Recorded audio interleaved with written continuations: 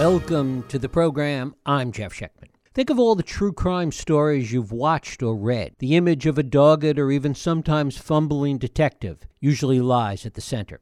But today, like almost everything else, technology comes into play.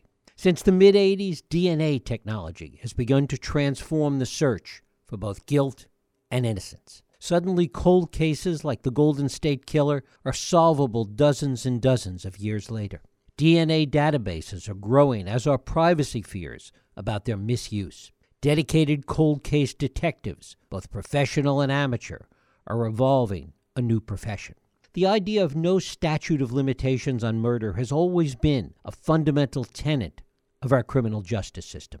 But now, with DNA's ability to solve so many other types of crimes, we see the system changing. Will the long arm of justice be forever? That's what my guest, Pulitzer Prize-winning journalist Edward Hume, has written about in his new book, The Forever Witness. Hume is an author and journalist whose 15 previous books include Burned, Mississippi Mud, and No Matter How Loud I Shout. It is my pleasure to welcome Edward Hume back to this program to talk about The Forever Witness, how DNA and genealogy solved a cold case double murder. Ed, always great to have you back.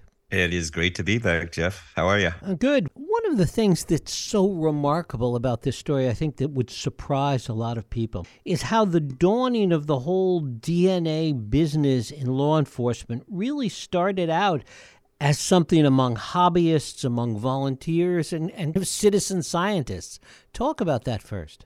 Yeah, well, this new technology, it's a mouthful, but it's called genetic genealogy, is incredibly powerful. But unlike other advances in forensics, it's exactly as you said. It came from hobbyists and citizen scientists, and basically our shared quest for understanding our origins, our roots mania, they used to call it, going back to the old TV miniseries by the Roots.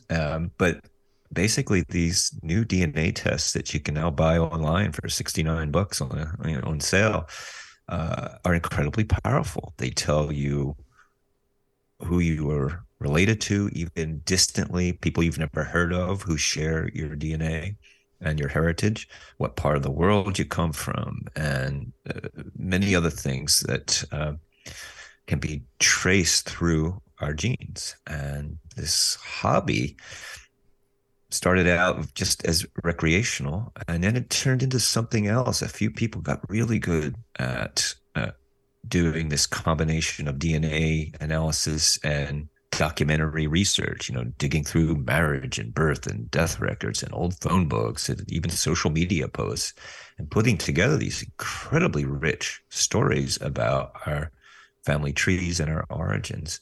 And they started using it to help adopted children find their birth parents. That's something that has been shrouded in secrecy. But this technology, this new form of DNA analysis, could penetrate those secrets and help people reunite with their true past, their birth families. And the same was done with children who had been abandoned.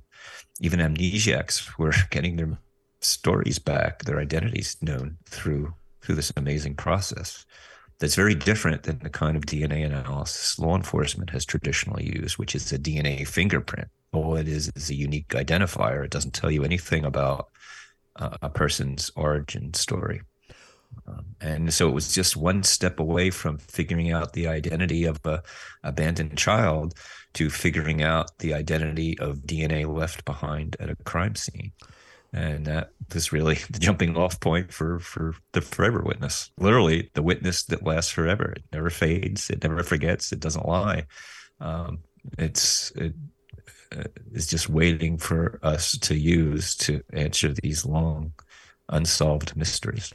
One of the things that's particularly unique, and I think something people didn't think about even in the early days of using it for genealogy, is that there's a crowdsourcing component of it, that the more people participate, the more people that put their spit in the vial and that are willing to go into these databases, or in some cases forced to go into the database, the larger that crowd becomes, the easier it is on the genealogy side, but also the larger the database becomes potentially on the law enforcement side.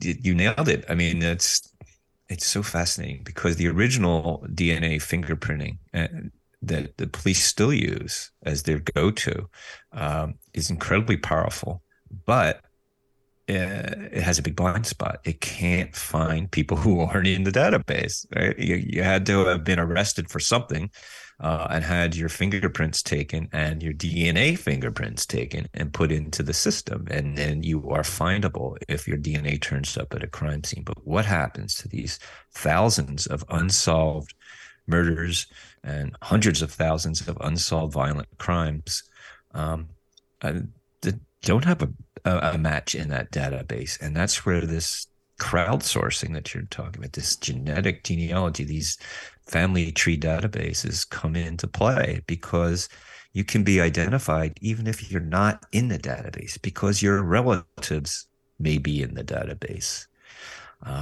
And suddenly, well, I mean, the murder I write about in The Forever Witness happened 35 years ago. It was unsolvable until it was solvable because of the reach of these crowdsourced recreational consumer databases, which now have over 40 million Americans in them and many more millions from around the world.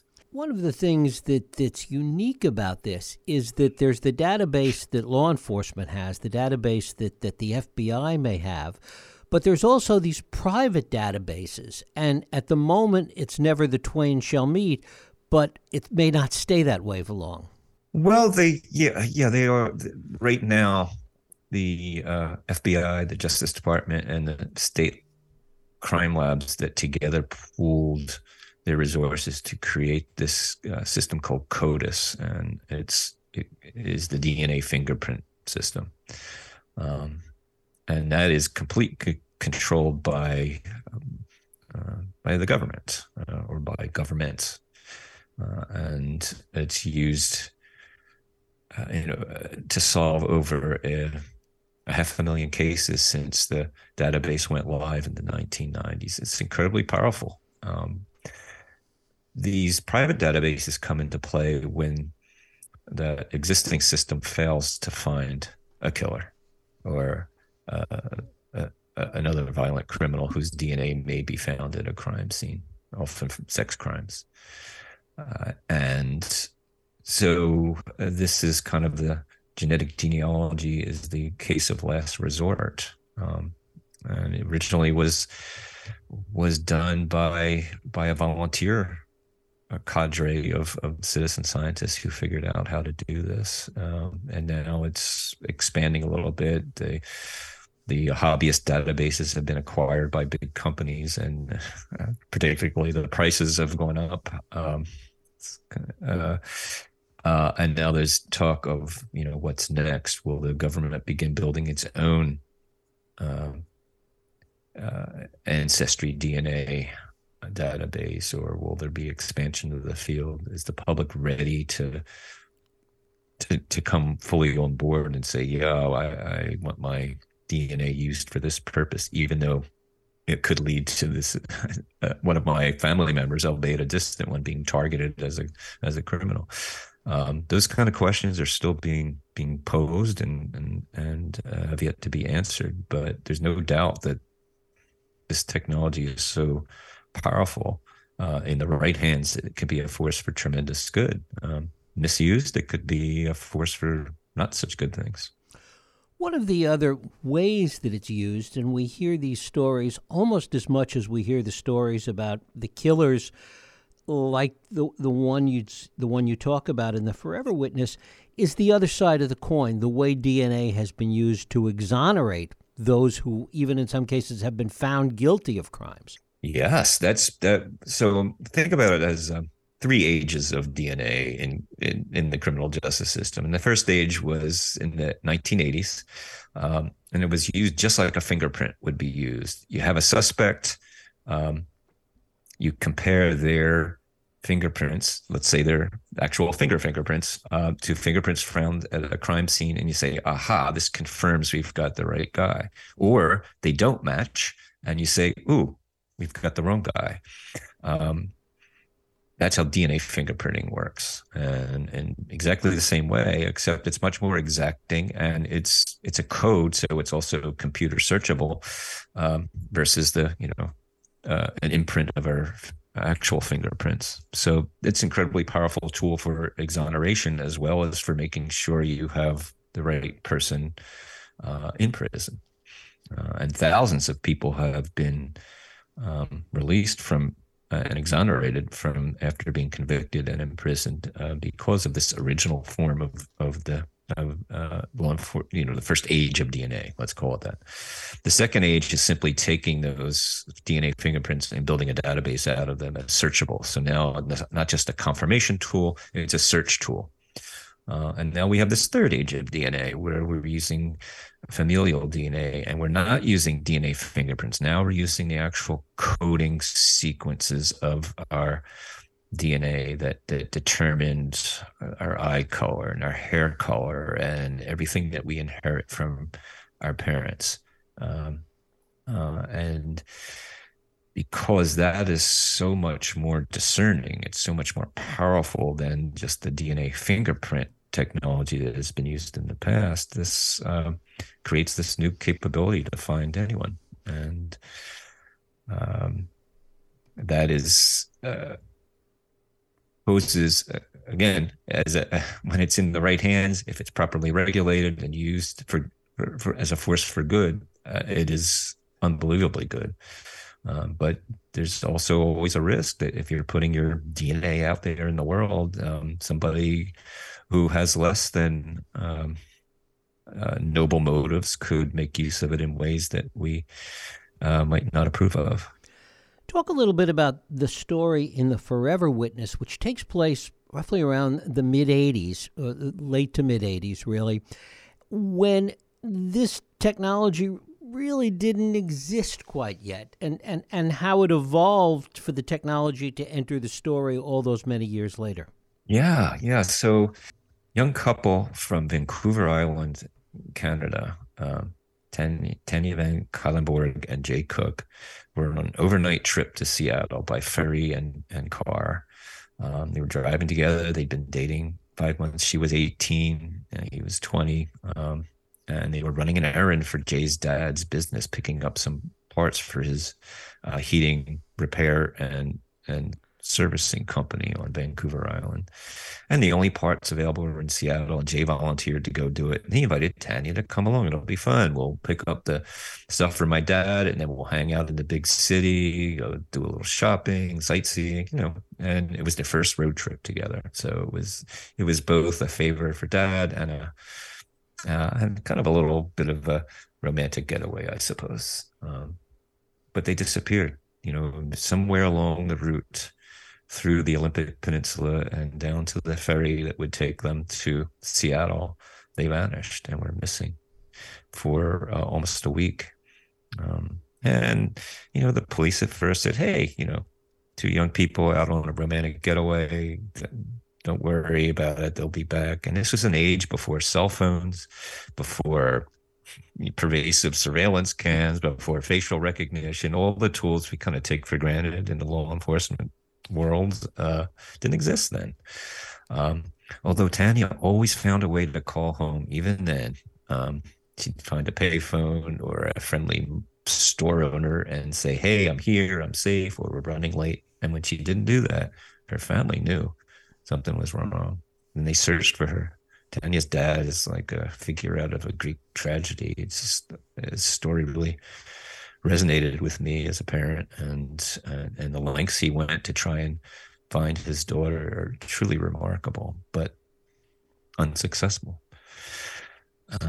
And the bodies were found in very mysterious ways. Tanya was shot in the head and left by the side of a road in Washington State in a forest not far from the Canadian border. And Jay was found 60 miles away, beaten and strangled, killed in very different ways. And the police had trouble figuring out just what happened and why and where. And all the evidence they ever recovered, there was no witnesses, no viable suspects. They had a palm print on the van that they thought belonged to the killer and DNA left behind. traces of the killer's DNA. And that led them nowhere for 30 years until this new age of DNA dawned. And a woman named C.C. Moore, a self-taught genetic detective who's was trained and worked as an actress and musical theater performer, and did TV commercials, but her passion was genealogy, and she taught herself how to do this, and she solved this crime, and now has solved more cold cases than anyone on the planet. Talk a little bit about how this was considered, particularly by law enforcement, almost as junk science originally. Well, years before this case and the other big case that the public has heard about that was solved in this way, the Golden State Killer case, years before that, C.C. Moore and the DNA analytics company Parabon Nanolabs separately approached law enforcement about using this different form of DNA to solve crimes and to do everything from predicting the appearance of a suspect based on their DNA. That's what Parabon proposed to do, and then C.C. Moore proposed to them that there's more than just identifying who your great-great-grandmother is with this technology. I can help you find killers. And they kind of laughed it off and saying, really? We have this multi-million-dollar crime labs and this extensive DNA database, and you're going to tell us what to do with your $69 consumer DNA test? Give me a break. They had this DNA fingerprint, which is a tool of exclusion. If you have somebody's DNA fingerprint, it's only going to match one person on the planet. And the DNA C.C. Moore was working with and that Parabon was working with is a tool of inclusion. It shows everybody who shares patterns in the same DNA profile. That's how you build a family tree.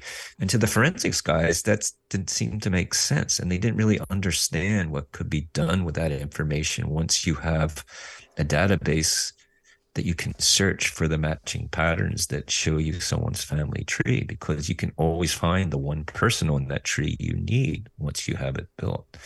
And that was just so outside their frame of reference, how forensics people were trained to think, that they disdained it as not of any value to them. And of course, history is, being what it is, they were shown to have really missed the boat on that, because it's a hugely powerful forensic technology when used the way C.C. Moore does. And she and Parabon combined forces to work on these cases, and they create a whole package of family tree information and kind of a DNA mugshot, what the predicted appearance of a killer can be based upon their trace DNA. It's really quite a remarkable achievement on both ends of the science and the art of researching a family tree, and together has shown itself to be able to do things no other forensic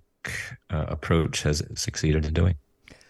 Given how powerful and effective it is, both in catching criminals and in exonerating those who may not be guilty, do you imagine someday other crimes being changed so that they too can be prosecuted 30, 40, 50 years after they happen?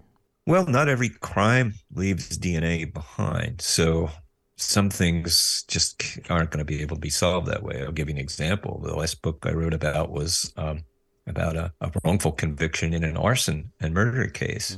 Mm-hmm. Well, when something burns, there's no DNA left behind the sample. So, and there's other crimes in which, property crimes in which the likelihood of finding usable DNA really isn't a thing. Now, can that change? I mean, are we nearing a point where you can just get some kind of sniffer and find all the DNA left behind from people just walking through a room and be able to do something with that? Maybe that day will come. And then it's a matter of practicality and expense and manpower, whether you can use this new approach to solve those kinds of crimes. Right now, it's not feasible. but it doesn't mean it couldn't happen. And of course, there's the danger, we think of it now in terms of credit cards and numbers, but the danger of identity theft could even involve DNA at some point. Well, some of these DNA databases, these private consumer databases, have been hacked. And where people have created fake profiles in order to get into these systems and access other people's DNA. Because the whole point of these databases is that you share them with one another so you can build your family trees, right? I mean, it doesn't work if all these profiles are kept private. So yeah, the potential for that data being accessed and misused exists, and of course, there's laws in place that protect us from misuse of our genetic information. But it's also something very hard to police, as we know from the hacks of our financial databases in the past. Well, I mean, I could see our genetic profiles having a lot of value to people, everyone from potential blackmailers to insurance companies who don't want to insure people who pose a high risk and might be able to rule them out through if they could get a little extra data on their clients' genetic proclivities. So has that happened? Not that we know of, but is there a potential that we need to be aware of? Absolutely. Talk a little bit about the evolution of law enforcement's view of this, because that's also something part of the Forever Witness, the way in which law enforcement has thought about and has grown in its thinking about DNA evidence. Well, it's been revolutionary. 1987, when Jay and Tanya vanished, DNA wasn't a thing yet. It had, they saved it in the hope and put it in deep freeze in the hopes that it could be used someday. And they were right about that. But that day had not yet arrived. And when it did, the original DNA fingerprinting database opened, and there was a wave of cold cases solved that hadn't been solved before. But then they hit a wall. If someone who had committed a terrible crime was never caught for that offense or anything else, they were invisible to the system. And nobody really thought that was a barrier that could be surmounted, which is why the solution had to come from outside law enforcement and the forensics community, from these folks who just wanted to help adopted kids find their birth parents, or foundling children learn their identities, and out of that sort of noble effort, the idea emerged that, hey, all these unsolved cold cases could be solved this way too. So it took that sort of outside the box, outside the forensic world thinking to jumpstart this. But now that the value of it is clear, is very clear, and police agencies have been lining up trying to get their cases solved in this new way as well. So there's certainly an embrace of it, as opposed to opposition. It's just that they couldn't see it until somebody showed them it could be done. It's also given rise to almost a whole new part of being a detective, this idea of the cold case detective, the person whose job it is just to work on these cold cases. Yeah, and Jim Scharf, who's kind of one of the main characters in the Forever Witness, is one of the best cold case detectives in the country. He's been so successful, and that's before genetic genealogy came along. He had very creative and novel approaches. He would go over all those old files and find the things that had been overlooked. He'd find new witnesses and new leads, and he solved quite a few of these old cases without genetic genealogy. But he still had this, over 60 cases in his jurisdiction, Snohomish County, which is, a much smaller jurisdiction north of Seattle, smaller than Seattle, and he did amazing work, and he had a knack for putting together these puzzles, and he had really heard about genetic genealogy and what it could do in some of these other types of inquiries, um, particularly abducted children who didn't know who they were, who were taken as very young, and helping them find their identities. He saw the application of that in criminal cases years before the Golden State Killer and these other cases finally were broken open that way. And he was trying to find the right people to work with and get that kind of inquiry going. And when it finally dawned, when this new age of DNA investigation dawned, he postponed his retirement so he could continue working cases using this new technology. He was so eager to finally give answers to the people who had this terrible loss decades ago in the past, and really had given up on the idea they'd know what happened to their loved ones. And now finally he was going to be able to bring them some kind of answers after all. And that was, you've never seen a person more thrilled to find out that there was someone out there who could help him do this. He's a remarkable person. And now he finally has retired, but he's doing so much volunteer work now, working on his old cases. It's like he still hasn't retired. And finally, what have you seen in terms of how defense lawyers are trying to defend against this? Well, that's interesting because it really hasn't changed for them. The way the process works is these genetic genealogy investigations are treated like an investigative lead. So I'll give you the example. C.C. Moore put together the family tree for the person who killed Tanya and Jay.